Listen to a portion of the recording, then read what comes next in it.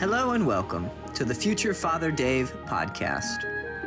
Join me, a Catholic seminarian, each week as I share the story of my vocation and prepare to embark upon the journey of a lifetime as a Catholic priest.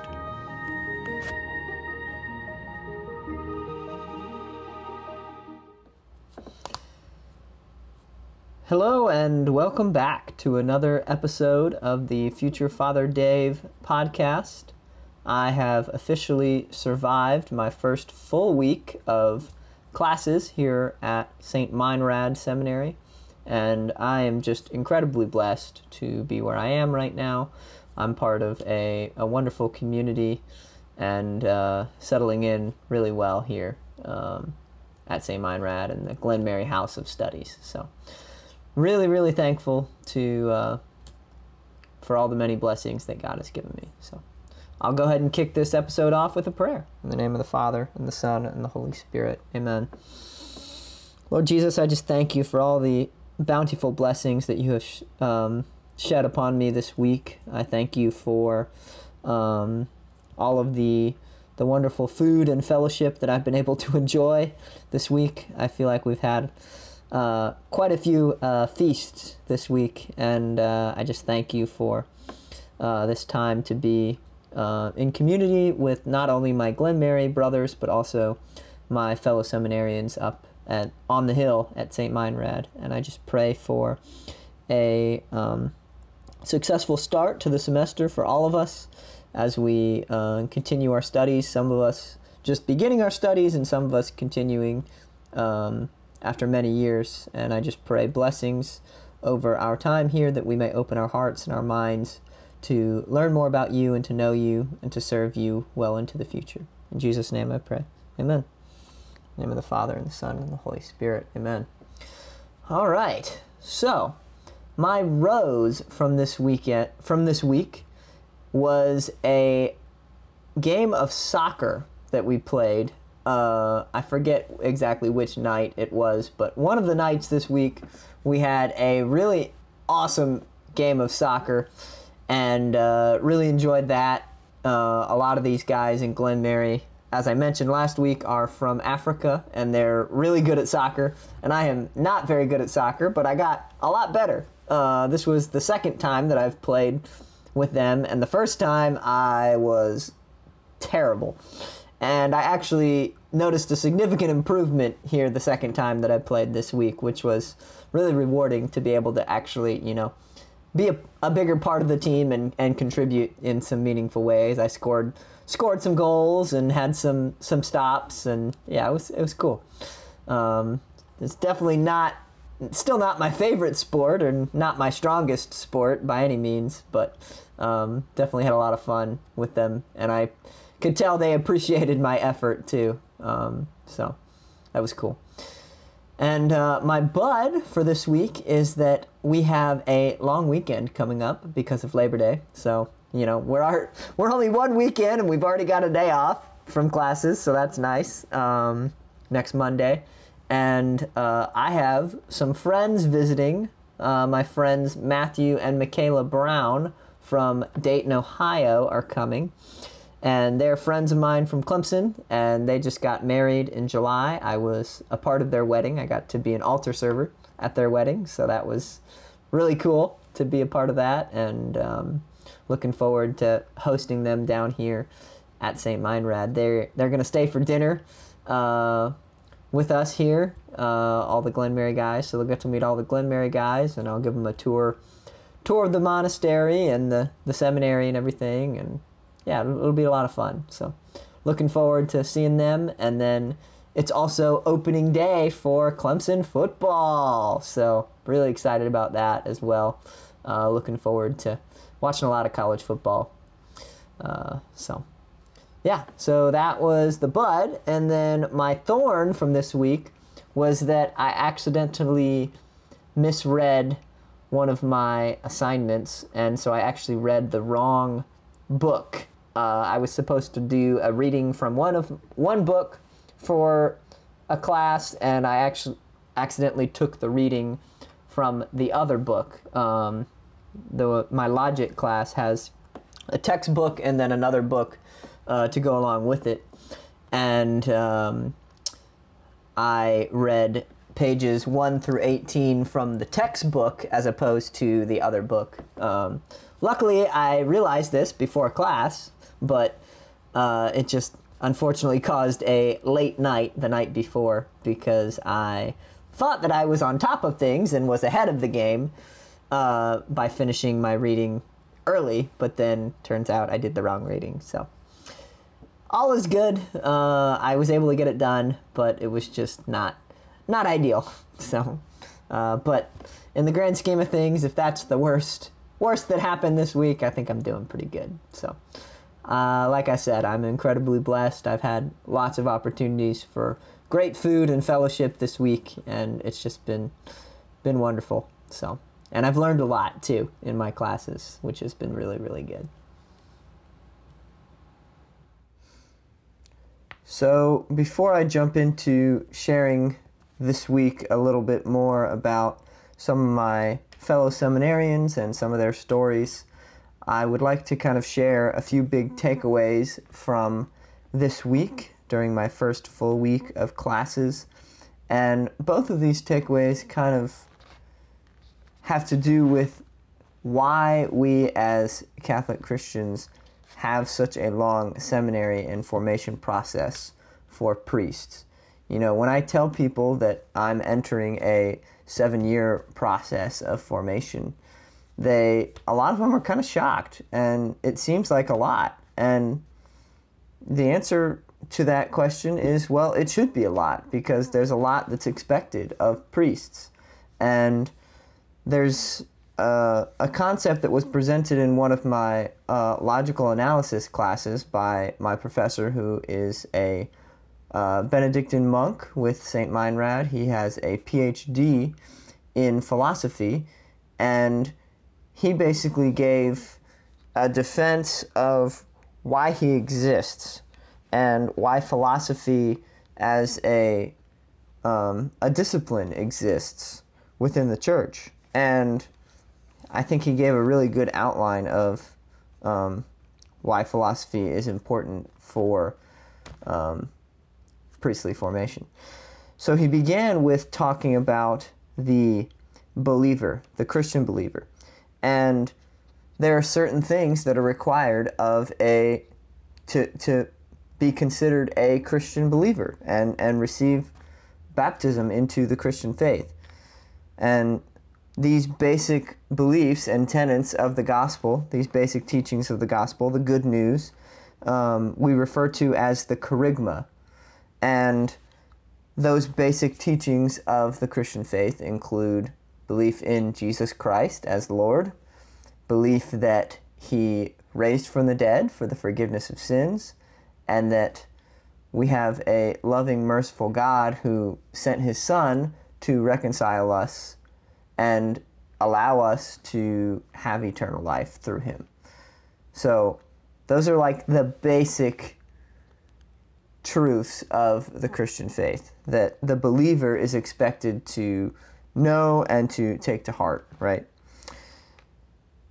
Then, above the believer, you have a catechist, who is simply somebody who teaches this basic gospel to others. You know, you have religious ed teachers, you have Sunday school teachers who take these basic truths of the faith and help to build up the church and help to spread the church and the gospel to others in a very rudimentary way so that they can receive the sacrament of baptism.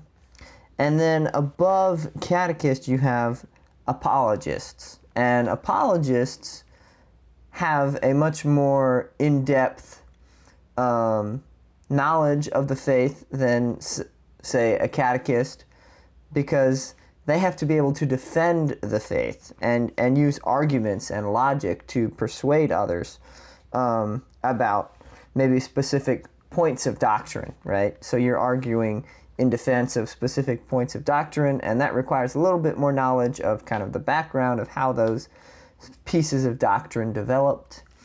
And then finally, ultimately, you have a theologian who is one step above an apologist, and they need to be somebody who's really thinking with the church and is able to, in a sense, not only read the catechism and understand it, but actually be somebody who is able to write the catechism.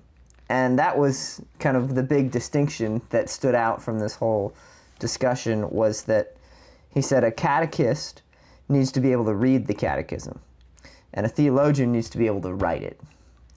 And in other words, you need to have, as a theologian, a deep enough knowledge of the history of philosophy and church history and, all these different things to be able to understand not only what the church teaches, but why it came to those conclusions and how those doctrines developed and all these different things. And there's a lot there to learn. And that requires a lot of schooling, not only in, like I said, church history, but also in philosophy and the fundamental thought process behind that and how human reason factors into all of that. And it's really complex. I've come to learn just in this first week of classes that there is so much more to learn about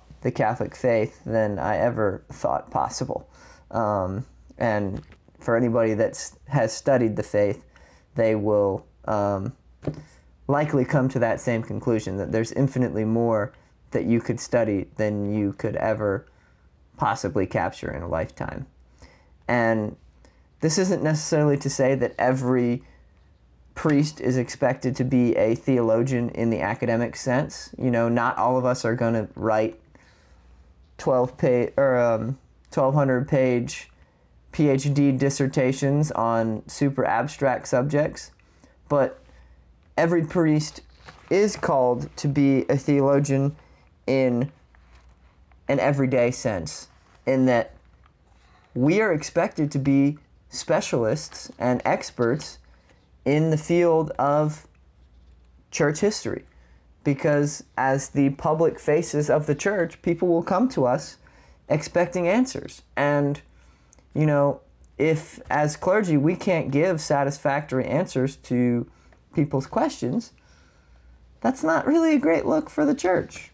And that's not to say that you have to be able to answer every gotcha question as a priest. Nobody's expecting that.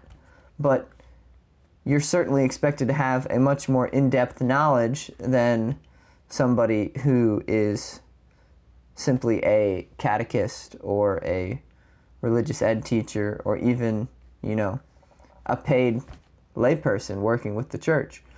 Because, again, you've gone through all of these years of formation. So, anyway, that was just a really interesting distinction there that he made. And I think a really good defense of why philosophy exists as a discipline and why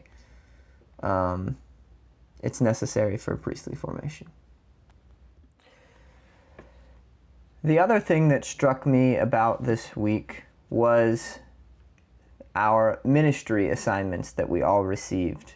So on Wednesday of this past week, we, all of us seminarians, gathered in the auditorium to receive our ministry assignments for the year. And my class, the Discipleship 1 students, will be working with St. Vincent de Paul in Louisville, which is about an hour away, and working in different social services type places. So we'll be rotating between a soup kitchen, a homeless shelter, and a women's and children's shelter.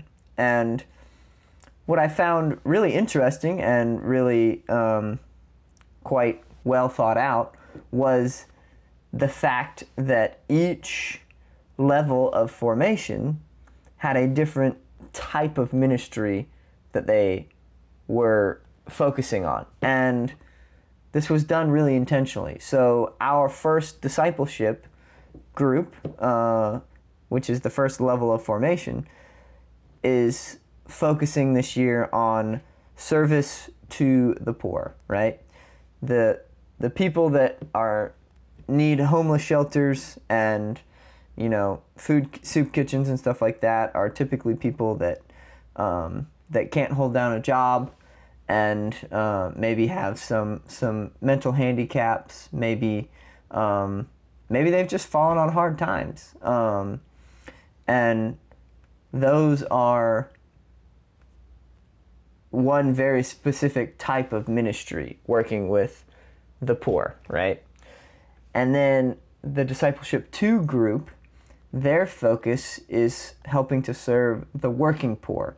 And the working poor have slightly different needs than just the basic poor. The basic poor are, I would say, folks who are having trouble meeting their basic material needs. And so that's what serving the basic poor is all about, is helping people meet their basic needs of food, shelter, and clothing, that sort of thing. But the working poor need other assistance, like, say, you know, getting their immigration status worked out and helping with, you know, maybe they had a big medical emergency and they need help paying medical bills, or they're working paycheck to paycheck and they need help paying their electric bill one month, that sort of thing. So that's the working poor.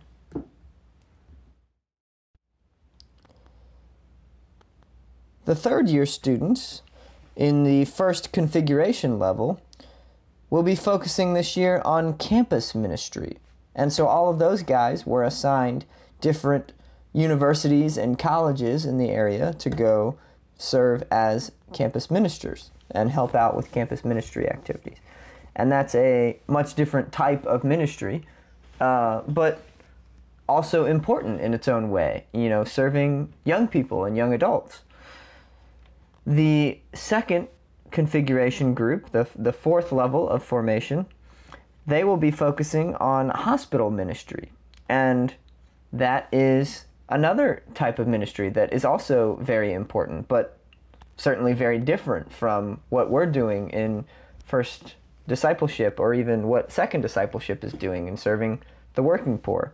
Serving the elderly community in hospice centers and hospitals and the sick is a completely different skill that needs to be developed, and it's an important part of priestly ministry. The third configuration stage, the fifth level of formation, is working on catechetical ministry. So they are working in parishes, helping with faith formation, helping with RCIA and youth group and things like that. So they're directly involved in teaching the faith.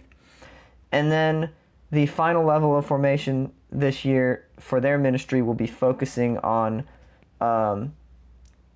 working in parishes and shadowing priests as they prepare for becoming ordained as deacons. Some of them already are ordained deacons, but as they prepare to become ordained priests. So, and each of these types of ministry helps to develop certain skills that we will all need in our future ministry as ordained priests. And they're all important parts of becoming a well-rounded whole. And like I said, each level develops certain skills of working with people, and you're working with different types of people in each of these different environments. And so I really think as a whole, this kind of shows the development of the priest throughout the different years of formation, and kind of why it's important to have those different experiences as part of formation.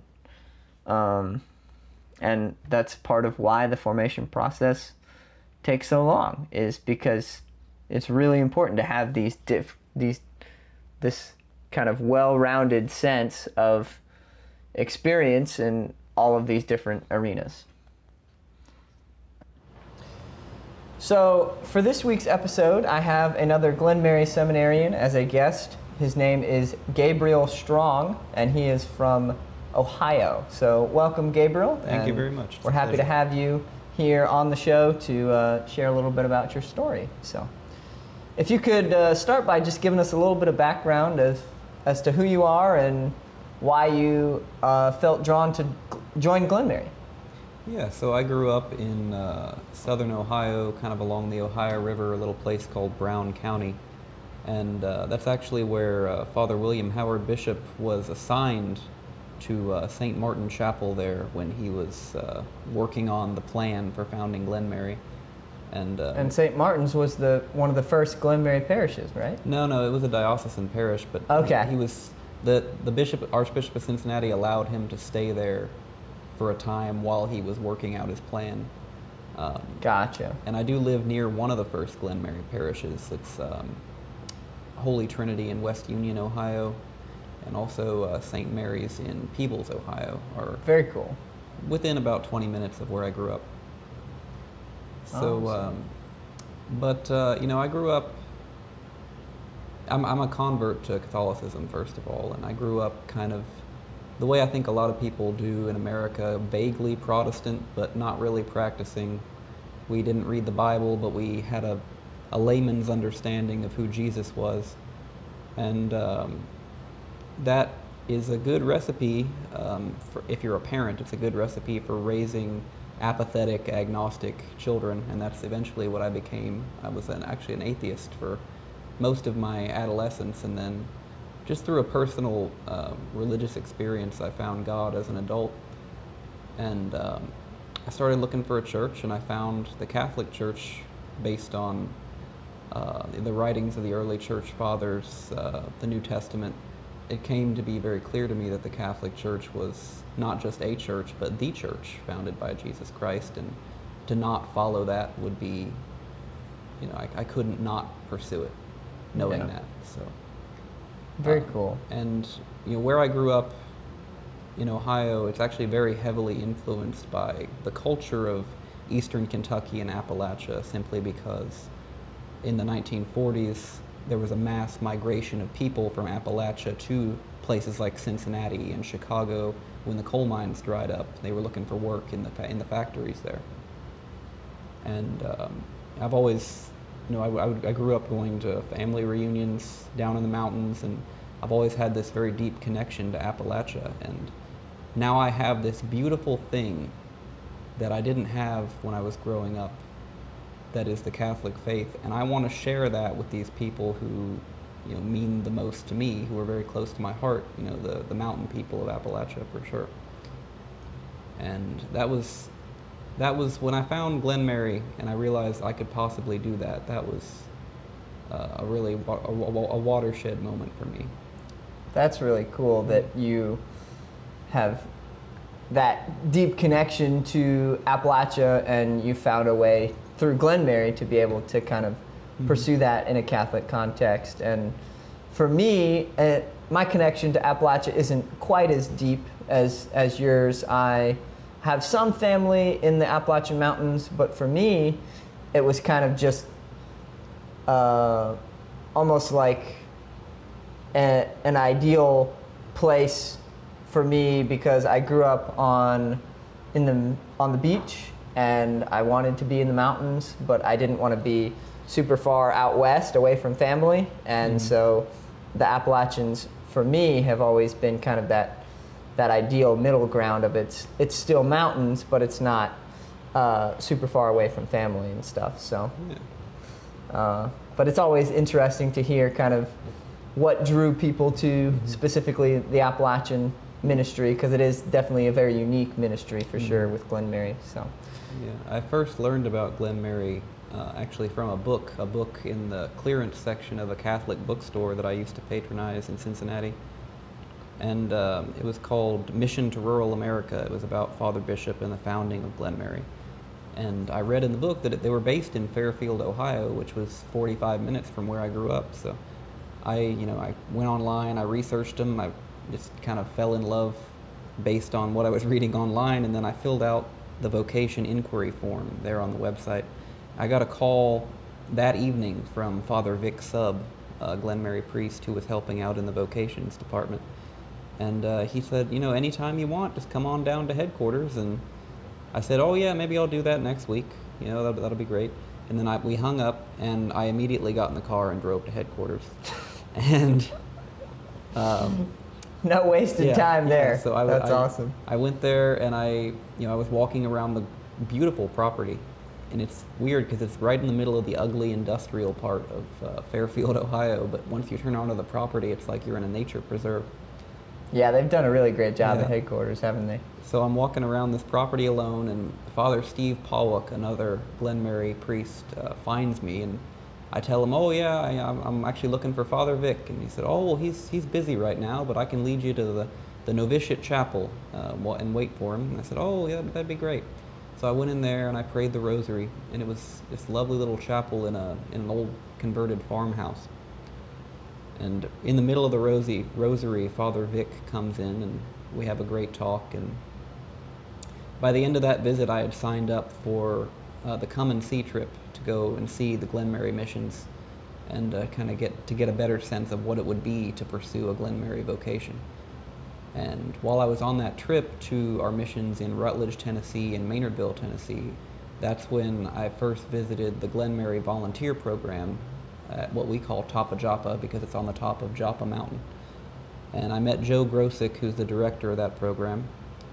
And he told me that initially, when the program was first founded, it was part of men's formation in Glenmary to be long-term volunteer managers of this program. And so I jumped at that.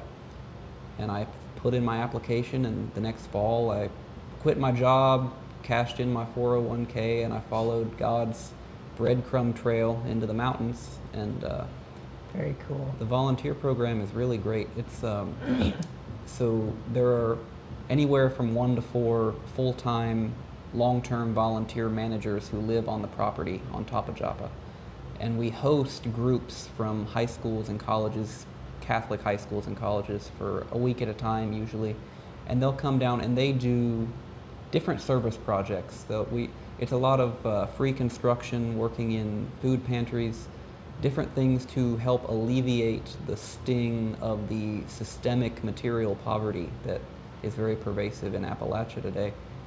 And it's just part of doing the social mission of the church, but also we work in conjunction with our missions there, because many people are still suspicious of the Catholic faith in these places where it's never really been, or where it's never had a strong foothold. And it's a lot of dispelling misconceptions, And toward the end of my time there, when I would go into the little country diner there in Rutledge, and I would get talking to people, get talking to the waitresses, I tell them, oh yeah, I work for the Catholic Church.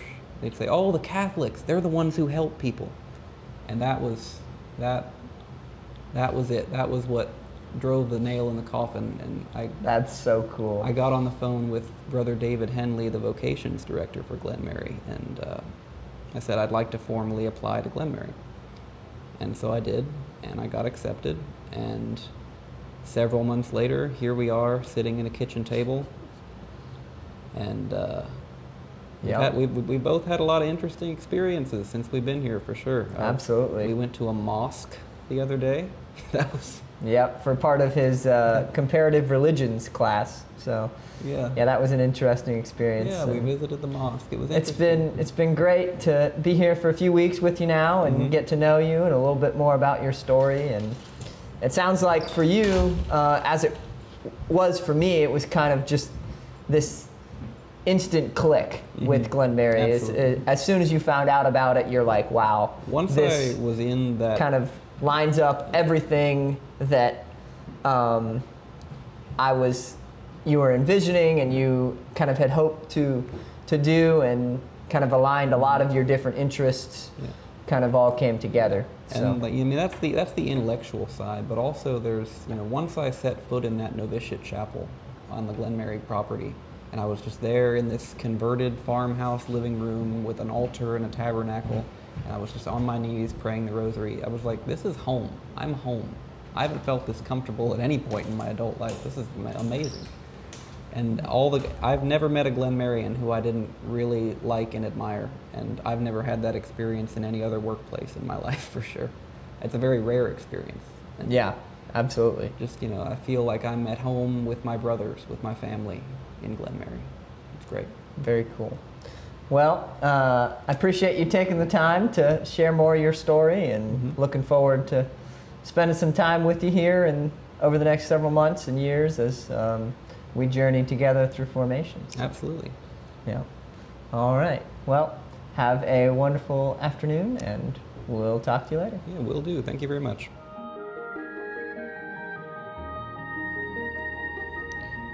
Thank you for tuning in for this week's episode of the Future Father Dave podcast. I'm eternally grateful for this opportunity to share my journey with you. And I pray that in sharing my story, I can inspire you in your own spiritual journey.